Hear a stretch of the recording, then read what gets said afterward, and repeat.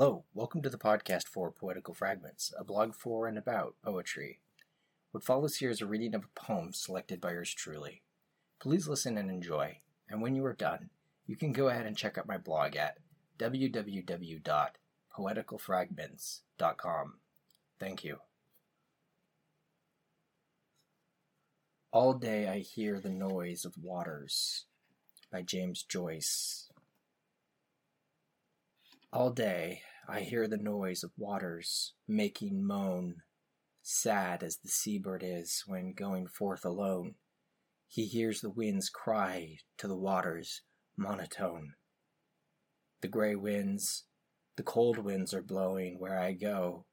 I hear the noise of many waters far below.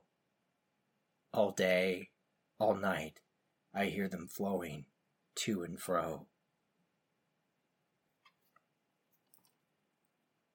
A Note on War Poetry by T.S. Eliot, 1942. Not the expression of collective emotion imperfectly reflected in the daily papers. Where is the point at which the merely individual explosion breaks in the path of an action merely typical to create the universal, originate a symbol out of the impact?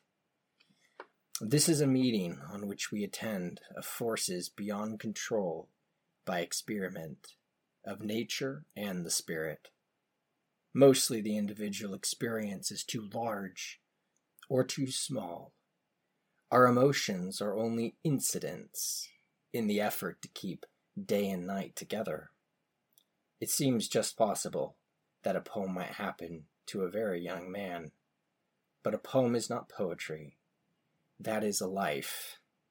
War is not a life. It is a situation, one which may neither be ignored nor accepted, a problem to be met with ambush and stratagem, enveloped or scattered.